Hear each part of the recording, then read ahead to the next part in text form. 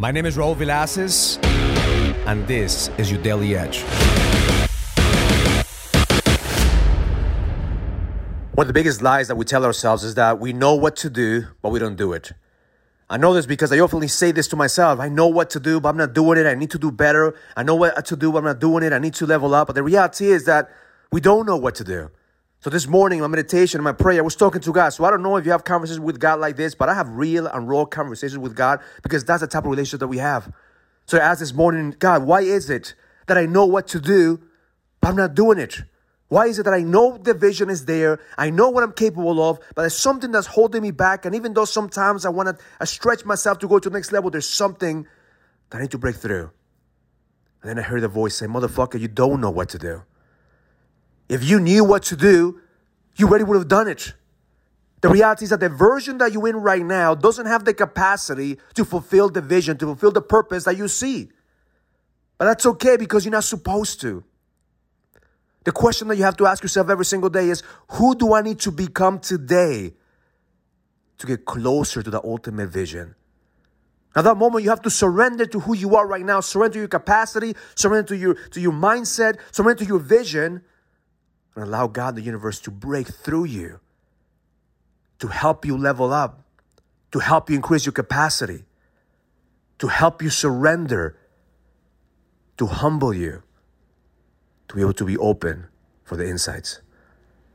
Because the reality is that if you knew what to do, you already done it already. The reality is that right now there's a part of you that's constantly lying about your situation. You think that you're good. You think that you already have the edge. You think that, you can't break through anymore. But that's the moment that you have to fucking push yourself every single day to chip away at the version that doesn't serve you anymore. To let go of all this shit that doesn't serve you. So to ask for help, to ask to surrender, to ask the universe and God to show you the path to be able to break through. So this morning, my intention for you is to humble yourself and have this type of conversations with God, with the universe, with your higher version.